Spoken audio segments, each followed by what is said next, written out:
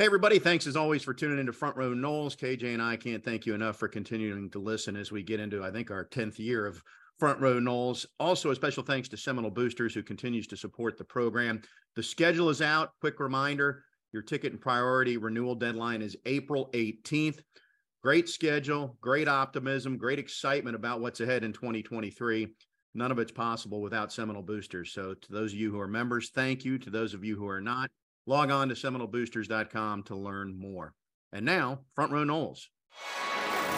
Broadcasting from the Prime Meridian Bank Studios in the capital city of Tallahassee, this is Front Row Noles with Tom Block and Keith Jones. Front Row Noles is brought to you by Hobson Chevrolet of Cairo, Georgia. Get your best deal the Hobson way.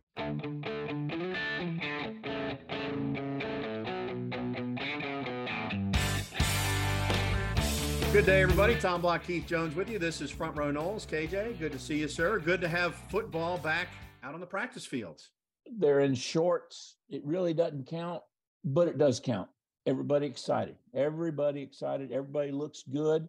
I suspect that if you were to say, I'm reminded of the old-time conversation between Mickey Andrews and Coach Jim Gladden when they showed up for the first practice in the indoor practice facility. And it was the beginning of fall camp. They were still in shorts. And one of them looks at the other one and says, they look good on the hoof. This squad does look good on the hoof.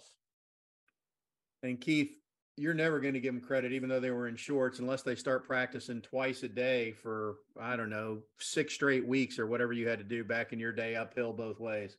Exactly. Without shoes in the snow. I forgot about that. That was when it was really chilly in Tallahassee. Exactly. I forgot about those days. What are you most excited about with this spring practice? That they're back on the field. We know the excitement that was generated through the season. We know the winning streak at the end, the performance in the bowl game in Orlando. All that stuff is very important. Coach Norvell has started some of his spring tours with different Seminole clubs around both Florida as well as the Southeast. But you make your way on the field, whether it be in shorts, full pads, or otherwise. So getting back to practice, I think, is very, very important for the program. And I'm just excited to see what they do, how they progress. I know some kids are out. I know some kids are going to be limited. But getting back on the field is what makes football good, and in many cases, great. Do you have any concerns about believing the hype a little too much? I do, although I don't think the staff is going to believe it. Certainly Norvell's not going to believe it. He's going to control the staff. The staff is going to control the players. I think the players understand. They're smart. They understand.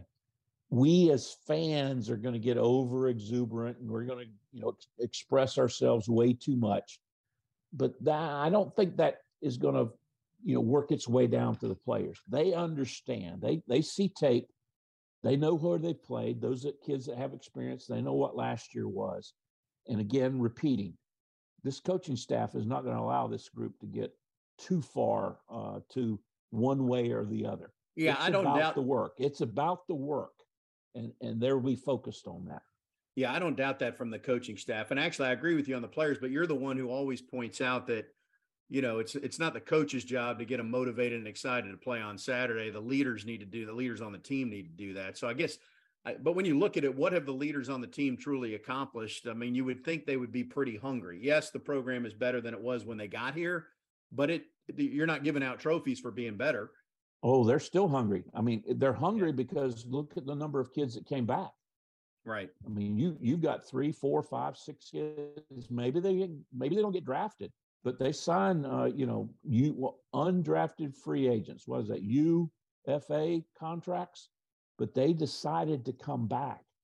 That is a testament to the fact that there's unfinished business, which is a great motivator. Bob Ferrante is our Osceola insider. He was at practice. The first practice was on Monday. They practice again later today on Wednesday.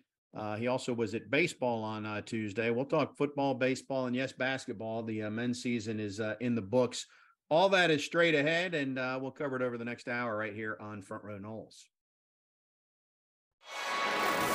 Front Row Noles is presented by Hobson Chevrolet of Cairo, Georgia. Get your best deal the Hobson way. Now back to Tom and Keith. We welcome you back to Front Row Noles as we crank open the Earl Bacon Agency hotline, the Earl Bacon Agency, ensuring your future together, and say hello to our Osceola insider, Bob Ferrante. Bob, I know you're excited. We can actually talk about on-field football this week, and practice is underway for the spring. Excitement has been in the air since we left Camping World Stadium in Orlando after the bowl game, and it continues. So your first impressions, the first thing that registered through your mind when you watched practice on Monday was? These guys look way better than they did 2 years ago, way better than 3 years ago. And I think maybe people are somewhat tired of hearing something like that, and they want to be just floored by your first impression of somebody in t-shirt and shorts who's been on campus for 3 months. And there's some good ones, like Kyle Morlock, looks like a receiver. I'm sorry, runs like a receiver, looks like a tight end. There's some really good stuff to like about Kyle Morlock. But I just think the big overall theme is, wow, the players are leading, and there's a lot of depth out there. This doesn't look like the 21 spring where there was just a lot of coaching and a lot of pushing and prodding and hoping that certain pieces were going to come together. It really looks like the kind of team that I think Mike Norvell has kind of set about creating in his vision. I think the biggest thing that jumped out at me was Norvell's comments after practice when he said, even though it was the first practice of spring, he liked the effort. He liked how the kids were pushing themselves. Yeah, it's in shorts. It doesn't count. I'm sorry, old school. It doesn't count. But if the coach was not happy with the effort in shorts, that leads to not being happy with effort in pads. So all the signs are pointing positive. Right. I agree. I think Mike knows where this team is in terms of leadership. So many guys came back. He doesn't really have to worry about, motivating and pulling guys along. Going back to 20 and 21, where he was having to run around and create energy and motivate guys. Now he's still running around. He's still yelling to some extent. But he also knows there's leadership at almost every position group, probably multiple guys. If you kind of wanted to run through every group and find a couple of guys, it takes care of itself. The culture has been established, and a couple of the guys were saying, I think it might have been Jared Verse Monday night, that wow, they were all together Sunday night in the same team meeting room. For the first time, the schedules had aligned for all of them in that pre-spring meeting, and they all kind of looked at each other, and it was like, hey, we're back, and it's good to be together for this run. So it's neat to see. It's neat to see the videos on social media, and guys are doing the squat party and cheering each other on. I think we saw that in Tour of Duty last week too. Offense was cheering on defense, and vice versa. So you're seeing just good chemistry. I think there's a lot of good friendships and a brotherhood out there. And look, not everybody's going to get along. There's going to be good competition, but I think he's established something, Coach Norvell has, that's pretty special here. And I think we have to maybe take some time just to appreciate in the big picture just how far the program's come. It seems like it took a while, maybe longer than a lot of fans wanted it to. But in a very short number of years, it's really gotten to a good place again. It's funny. It felt like it took a while going through it, but now looking back, it feels like we got to this point pretty quickly.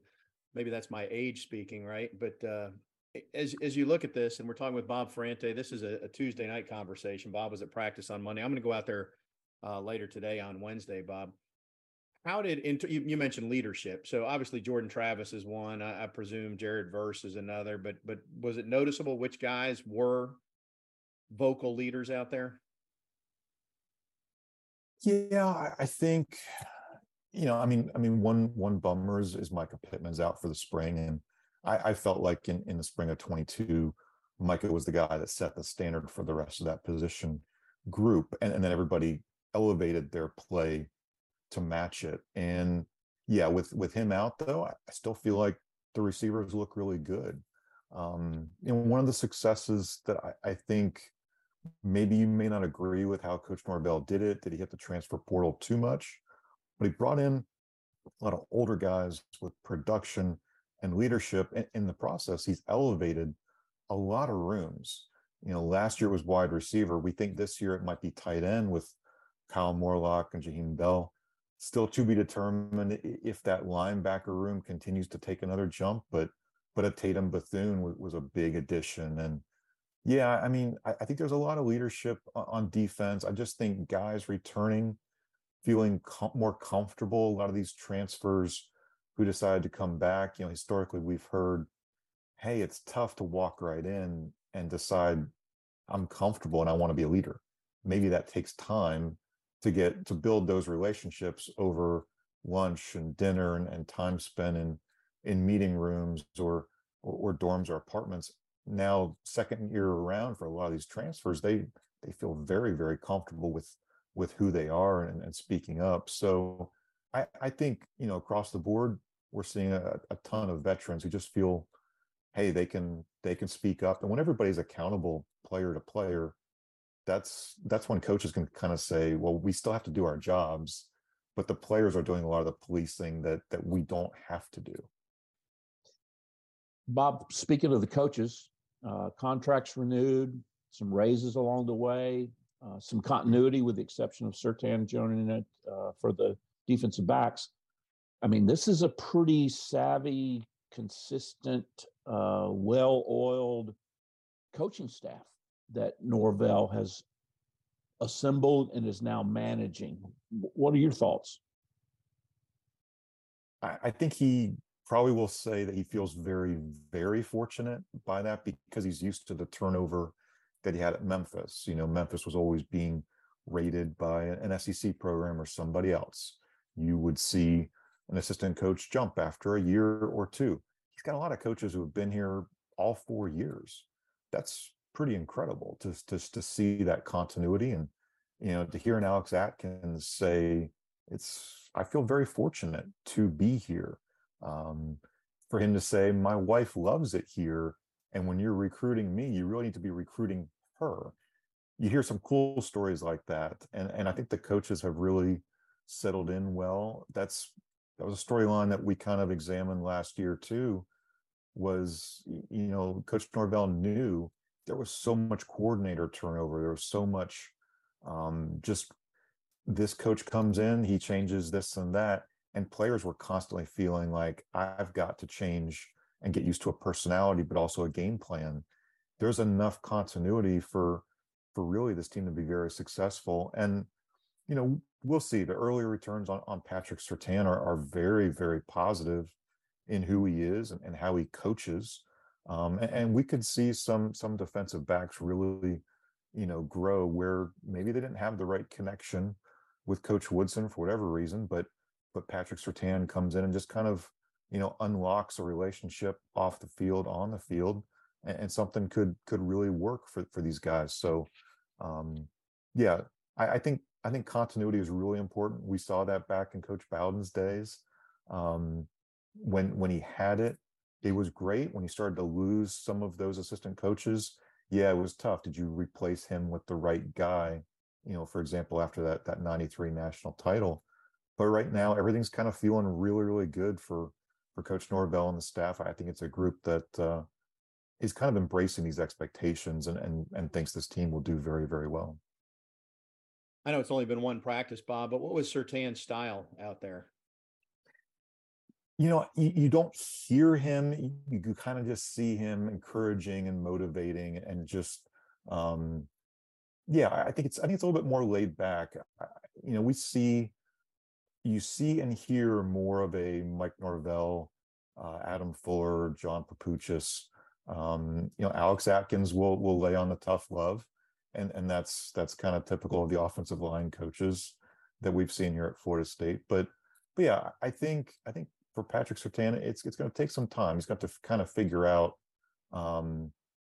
I did ask him a couple weeks back, who are the voices in your head? Who are the guys that you kind of channel when you're coaching? And he mentioned a number of guys at Southern Miss when he played. He mentioned Jimmy Johnson with the Miami Dolphins.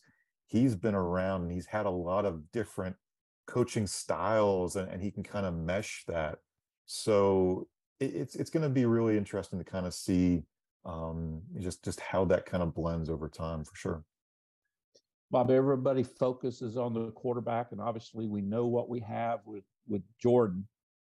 But what did you see from the backups? I've heard some good things. What did you see? Yeah, again, the qualifier is one day in, but I think everybody likes the progress that they've taken from, say, last fall or last spring. If you can see that kind of incremental growth in these guys, that's a true positive. I think, with Brock Glenn, for example, I think the comment was made, he's still 17 years old. He really should still be in high school and maybe not trying to compete against some 22 or 23-year-old guys. That's a really, really tough situation to jump in on. But, Coach Norvell praised Brock for, just enrolling early, settling in after some, kind of, I've got to force it here type of passes early on, and how he maybe adapted and adjusted just within one practice. So I think, my one, I think, true concern is we've always talked about the injury card. If an injury ever popped up, who is that next guy? And you kind of feel good about the depth up and down this roster, but there is a pretty significant drop off after Jordan Travis. We saw what Tate Rodemaker could do in that second half against Louisville, and he really steadied the ship there. But I don't know if Tate Rodemaker is the slam dunk number 2 guy. And I think that's going to be good to see, is AJ Duffy able to push him? Maybe it's not Brock Glenn, just because it's so early. You don't really want to put a true freshman even in a number 2 role if you can avoid it. But just the fact that there seems to be better competition, I think that's a true positive. And again, Coach Norvell mentioned along the lines of, Brock is running in there at a tempo that's been established at 2023 level, whereas, a Jordan Travis, a Tate Rodemaker, they grew through the tempo when it went from fast to faster to fastest over time. Brock Glenn is jumping in at fastest tempo. So there are some kind of dynamics that I think are challenging for the freshmen and the early enrollees, because this coaching staff isn't establishing something at square one. They're already a few steps down the road. Does it make either of your heads spin that really in a year we've gone from, don't we have any other options at quarterback, to we can't afford to lose the guy who's running at first team right now? And I've liked Jordan all along, but that is pretty much where we've evolved to in a year, isn't it? And I think with Jordan, I've always kind of felt that Florida State had to play better around the quarterback. There's always going to be the criticism of who the quarterback is. It's not just at Florida State, it's at every school. But finally, these last couple of years, we've seen better offensive line play, better playmakers. The run game is top 20, one of the ACC's best, if not the best last year. When you get really good play around the quarterback, and Jordan went from, I think, not being confident, but being competitive, to I'm competitive and I'm confident and I feel good about leading, then all of the pieces are really there for a guy like Jordan to just step in the huddle and be, hey, I'm self-motivating myself to be the best I can each day, but I also feel like I'm truly in command and know what we're supposed to do, all 11 of us, on this play ahead. And we're good enough that I don't have to do more than I have to do in order to win. So therefore I can protect myself a little bit and be cognizant of not doing the dumb things. I think all of that comes into play. And it's interesting too, we've kind of talked and heard from fans. They've said, well, should Jordan Travis run more? And I kind of, want to slap myself and say, wait a minute, in 2019, it was can Jordan Travis even throw? And now he's not maybe running enough for some people. I think we all kind of know the answer is just run when needed, but look up and be a passer, be that passer that this team really needs Florida State.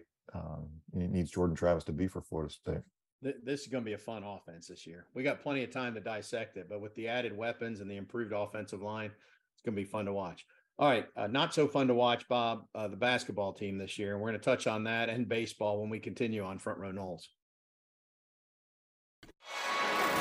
Be sure to subscribe to the Front Row Noles podcast and follow @Front Row Noles on Twitter. Now back to @_Tom Block and Twitterless Keith Jones. Yes, you heard us right, in the Prime Meridian Bank Studios.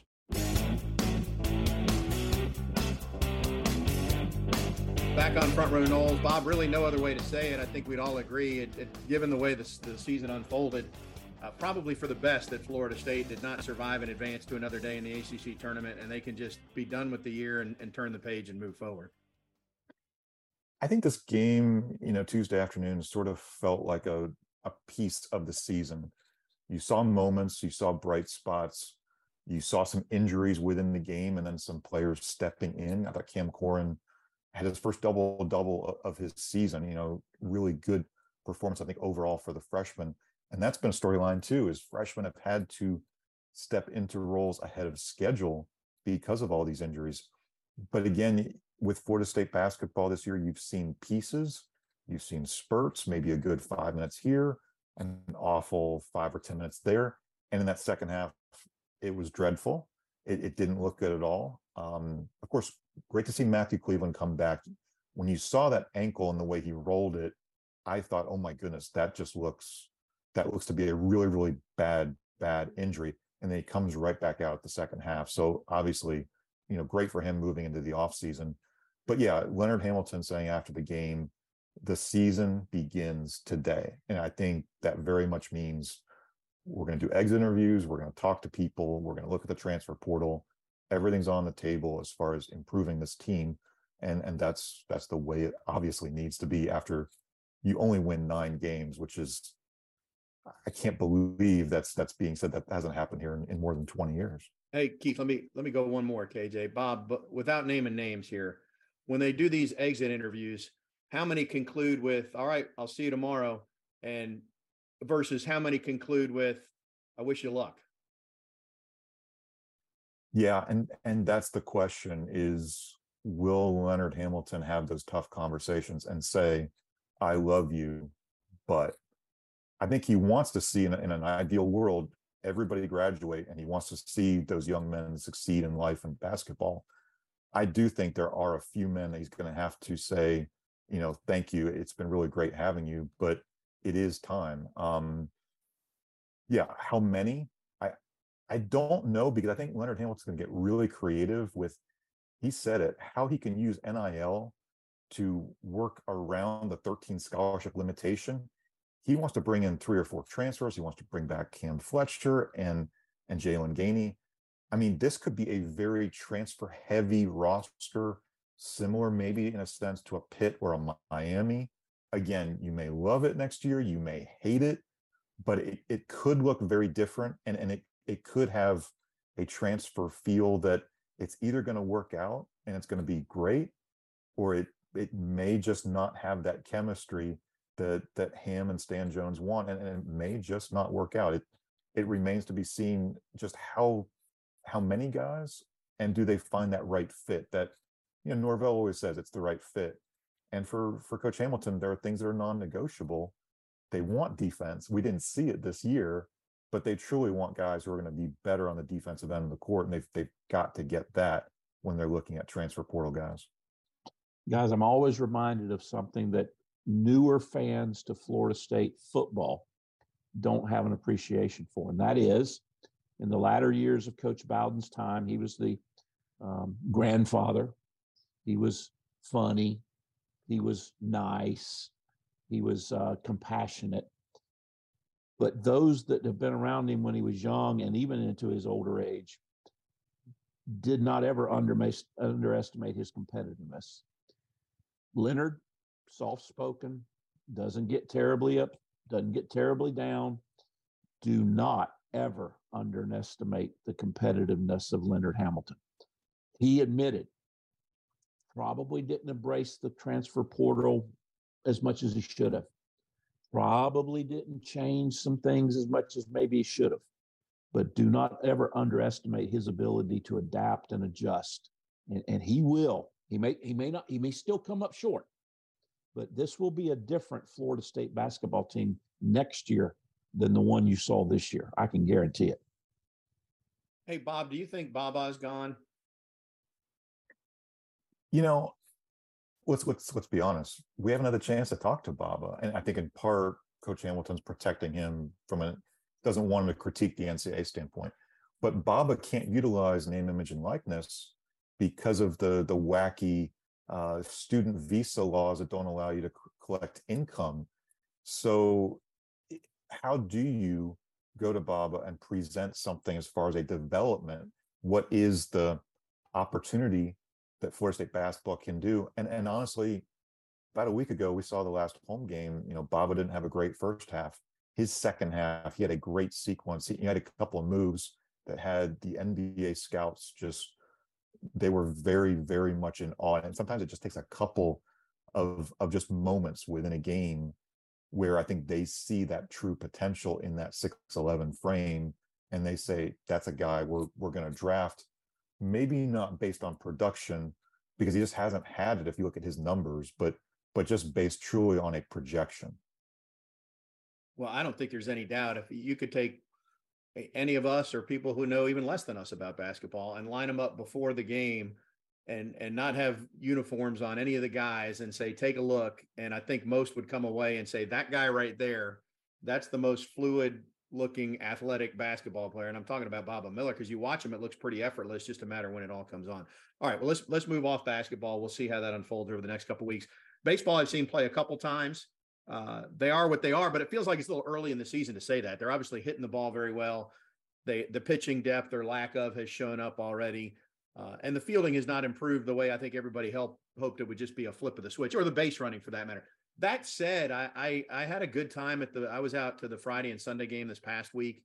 The crowd is into it and enthused. I think there's a lot to like. And there's also some guys, and Keith, I don't know if you've seen them play, but when you look at the size of some of these guys like Cam Smith, and there's a couple others, these are not guys like Link Jarrett when he played that were your 5'10" guys. I mean, you see some 6'3", 6'4" guys, and that's not been real common at FSU. There's certainly athleticism.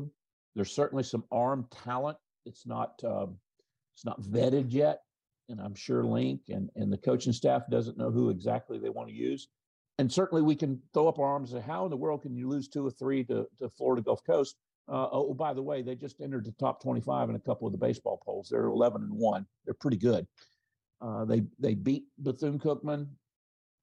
Expected to. They should. They did. I mean, this is just a team that we just need to be patient and watch them develop, I think. Yeah, I think the big storyline to me, well, a couple of them. This lineup will produce a serious amount of runs. That's the best thing that we've seen so far through 12 games now. The defense is not complementing the pitching staff in that young pitchers are out there forced to get a 4th out, sometimes even a 5th out in a lot of these innings. And the stress that's putting on young arms who are starting or inexperienced guys who are starting is putting them in a bad spot. And then it puts the bullpen guys like a Wyatt Crowell or a Connor Whitaker, and there's a bunch of them. And look, Link Jarrett uses guys in very unusual roles. We've kind of hit on that, but he's very creative in getting to that 27th out. But it's harder to get to a 27th out when you're giving up, like there were 3 errors on Saturday in the game that I was watching, and honestly could have counted a couple more of those plays as errors just because, you know, guy didn't get the right jump on a fly ball, or a ball was a little bit offline and it was scored a hit instead of an error. That's all official scoring that is maybe a little bit in the weeds, but the defense just needs to be better. And it was expected, honestly, to be better, especially up the middle. I think Colton Vincent's been great at catcher, but Jordan Carrion and Nander DeSantis have had their moments at short and second, and not having a Diemez Ross in center. You've kind of had to move some guys around, figure out for the moment who's a center fielder to kind of make it work there. When you're not good up the middle defensively, usually it's just not going to lead to good results for you overall. Could the pitching be better? Yeah, I think we're all kind of wondering, when's the light going to turn on for a Carson Montgomery? When is it going to be a little bit better? When can a couple of these stars go a little bit deeper in games? Because it's not a great formula when you're going out in the middle of that third inning and having to then go to the bullpen immediately. There's a lot of little things that add up and make you kind of wonder, what is sustainable? Where can they improve? But there's a lot of really, really good too. And I think we have to appreciate to some extent too, Link Jarrett and the staff are very adaptable, and they're trying to put guys in the best position to find some success. So with the ACC schedule starting, we'll see how it plays out. But it's been, I think you would take 9-3 if you were looking at this on the eve of opening day. You'd probably say, well, 9-3 feels pretty good. It's just some of the losses to who they were, Gulf Coast, it doesn't feel great for sure. I'm curious. I don't know what Link has said about it. So far, they haven't used Crowell twice in a weekend. And I realized last week he had to pitch Wednesday against USF, so they held him. Is the plan now, and he extended himself on Sunday, do you think we'll see him for 2 or 3 innings Friday, 2 or 3 innings on Sunday? And I say that because if it had worked out last weekend and he was available for that, you probably win 2 out of 3 games there. I mean, there's no guarantee, but you might have won 2 out of 3 against Gulf Coast if it had unfolded that way. Right. The bummer of that South Florida game is I think Link Jarrett was looking at it and saying, I'm going all in. I'm going to use everybody I've got. Candidly, I think part of it is maybe him thinking, I want to go down to Tampa and recruit or send my staff down to Tampa. I don't want to have South Florida and the coaching staff say, well, we went up to Tallahassee and beat the Seminoles in their stadium. So I think part of it is just being ultra competitive. Yeah, Link basically said after the game, we know Jackson Bowmeister will start Friday and we'll worry about the rest Saturday and Sunday. That's maybe not the best plan. I think Link in his head is saying it, but thinking, wow, I really don't want to be saying these words out loud. He has admitted the pitching staff is razor thin in terms of quantity and quality. Somebody I think mentioned that a lot of the CWS teams last year had about 20 arms. This roster's well short of 20, and we still don't know where some of the arms are in their development. Some of the veterans haven't reached that development either. So yeah, Link is dealing with, as he admits, a razor thin pitching staff. He's trying to just figure it out almost game in and game out. I'm kind of with you. I mean, Wyatt was not needed Tuesday night against Bethune. That's a great thing. Could he go out there Friday and Sunday, especially if they limit the pitch count on Friday? I'm with you. I think that could work. They really have a good opportunity to, if not take all 3 and sweep this series, potentially take 2 out of 3 and keep that kind of positive momentum going. Guys, all I can tell you, and I have not been personally out there, but I've talked to people that have, the fans are happy. They love the Newhouser. They love this group. They love Link. I mean, he's got the support. That doesn't win games on the field, but it sure makes it for a nice atmosphere. You know what else he's got? His athletics director is now on the NCAA Division I baseball committee. So FSU is already guaranteed to host Supers this year. I'm glad we checked that box. Hey, speaking of Super, as we finish up, Bob, your favorite Buster Posey story, as they're going to retire his jersey, or his number, I should say, later this week. It's weird. I was kind of coming on the beat after being off of it. I just enjoyed watching him play. I think I literally sat in the dugout for one interview with him, and it was just fun to listen to him. I think that the obvious one for what we remember is the game when he played all 9 positions, and that was really cool. What was the other one that you guys might have to remind me, that they lost the opener of a regional to like a Bucknell and then bounced back? I think there's, again, shows Buster's leadership. That was the same year where then they beat Wichita State in the Supers after losing the opener in the regional against Bucknell. KJ, anything jump out for you? His ability to say, okay, I can catch the ball, but I'll go on the mound and throw it if I have to. and that was fun to watch too. So I Exactly. started, when I called the games, I started in 07, which was Buster's sophomore year, but the first year he played that he caught. And then I was there in 08, obviously, which is the year that he could do no wrong. This is oversimplifying, but he was as clutch as I can remember.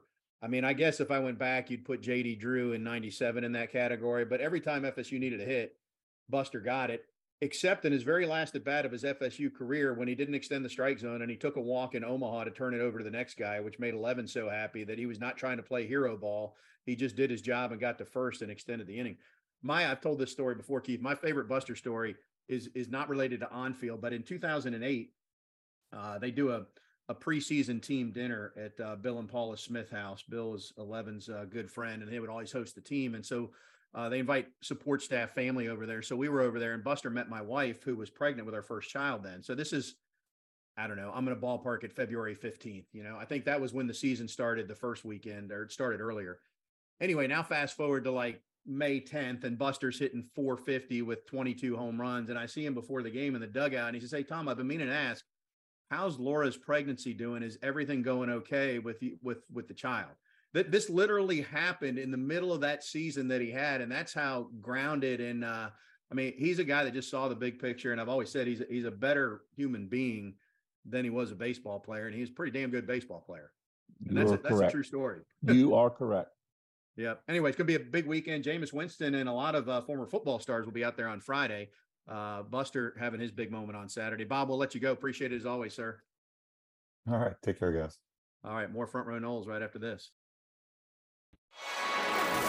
Be sure to subscribe to the Front Row Noles podcast and follow at Front Row Noles on Twitter. Now back to @_Tom Block and Twitterless Keith Jones. Yes, you heard us right, in the Prime Meridian Bank Studios.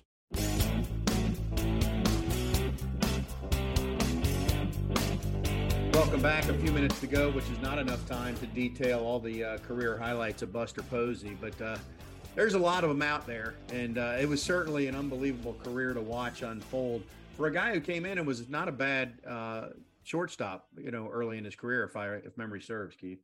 He was a relatively, and in fact, a good shortstop. As I mentioned, he pitched occasionally. How about the decision? I would have loved, and we've heard about it when Meat has the conversation with 11. Hey, Dad, why don't we take this all-star and move him from shortstop to catcher? I know he's never played catcher before, but I think he'd be pretty good. Well, and they did it again a few years later with Rafael Lopez, who didn't go on to become Buster Posey, but had a pretty decent career at Florida State when they moved him. I think he had transferred in from Boston College. Yeah, so it'll be good to see Buster. There's also a bunch of football guys coming back because it's a big recruiting weekend. So Jameis Winston will be in. He wasn't a bad baseball player either. Not at all. Jalen Ramsey is coming back. Derwin James is coming back. Cam Akers, Jay-Sean Corbin, and that's maybe the A list, but and maybe that's probably not the full A list. There's a lot of excitement, I think, is the bigger takeaway about what's going on with football. When you have guys like that coming back, that tells you that they're bought in as well. Without question. And again, as we've mentioned, you've got some players that have come back that maybe just maybe could have decided to go to the NFL last year, but they've chosen to continue their collegiate careers. I mean, the trajectory is very good. Now, Tom, we all have to remember, you got to put in the work. You got to put in the work. That does not escape Norvell. I don't think that escapes the leadership, the upperclassmen of this team. If you listen to Coach Josh and the things they've done during the tour of duty, if you have looked at the weight gains and the weight changes and the increase in strength, the things that don't show up, because they occur in January and February and into March, there's where you lay the foundation. Then you go into spring ball. Yeah, they're in shorts for a couple of days and some kids are being held out and other kids are limited. But this is the foundation. Then you get into the summer, the workouts, particularly the skill set, the 7-on-7. We're going to start paying attention when they get into fall camp in August. But now's when you're laying the work and the foundation for what the 23 season's really going to be about. Feels like spring practice got here pretty quickly. We were just in Orlando, and here we are. We got the spring football rolled out again. Back in the day when the dinosaurs were roaming the earth, we started spring practice 1st of May and finished it up the end of May. They're going to be done before May even gets here, it seems like. Is that back before coaches were out on the road evaluating high school spring practices during the month of May? Well, that's when they had the Flintstone mobiles and there was no engines. They had to run them with their feet. Keith, you're telling on yourself here. I'm just saying. We all know it was only the age of black and white television. It wasn't back before motors and cars. Hey, let me tell you, my family, we didn't know it at the time, but we were upper middle class because we had remote control. I was the remote control. Daddy would go, Keith, get up and change that channel to 9, change it to 6. We only had 3 channels, but I was the remote control. Well, and if you got really good on those old TVs, you knew how to turn the dial and you knew just how many clicks would stop it at the right station, right? See, I'm kind of old too, Keith. Yeah, you're not as old as me, and you'll never catch up. All right, we are out of time. Looking forward to practice today. Folks, we do this each and every week, including next week. So tune in then. Thanks as always for tuning in with us to Front Row Noles, and we'll talk to you then. So long, everybody.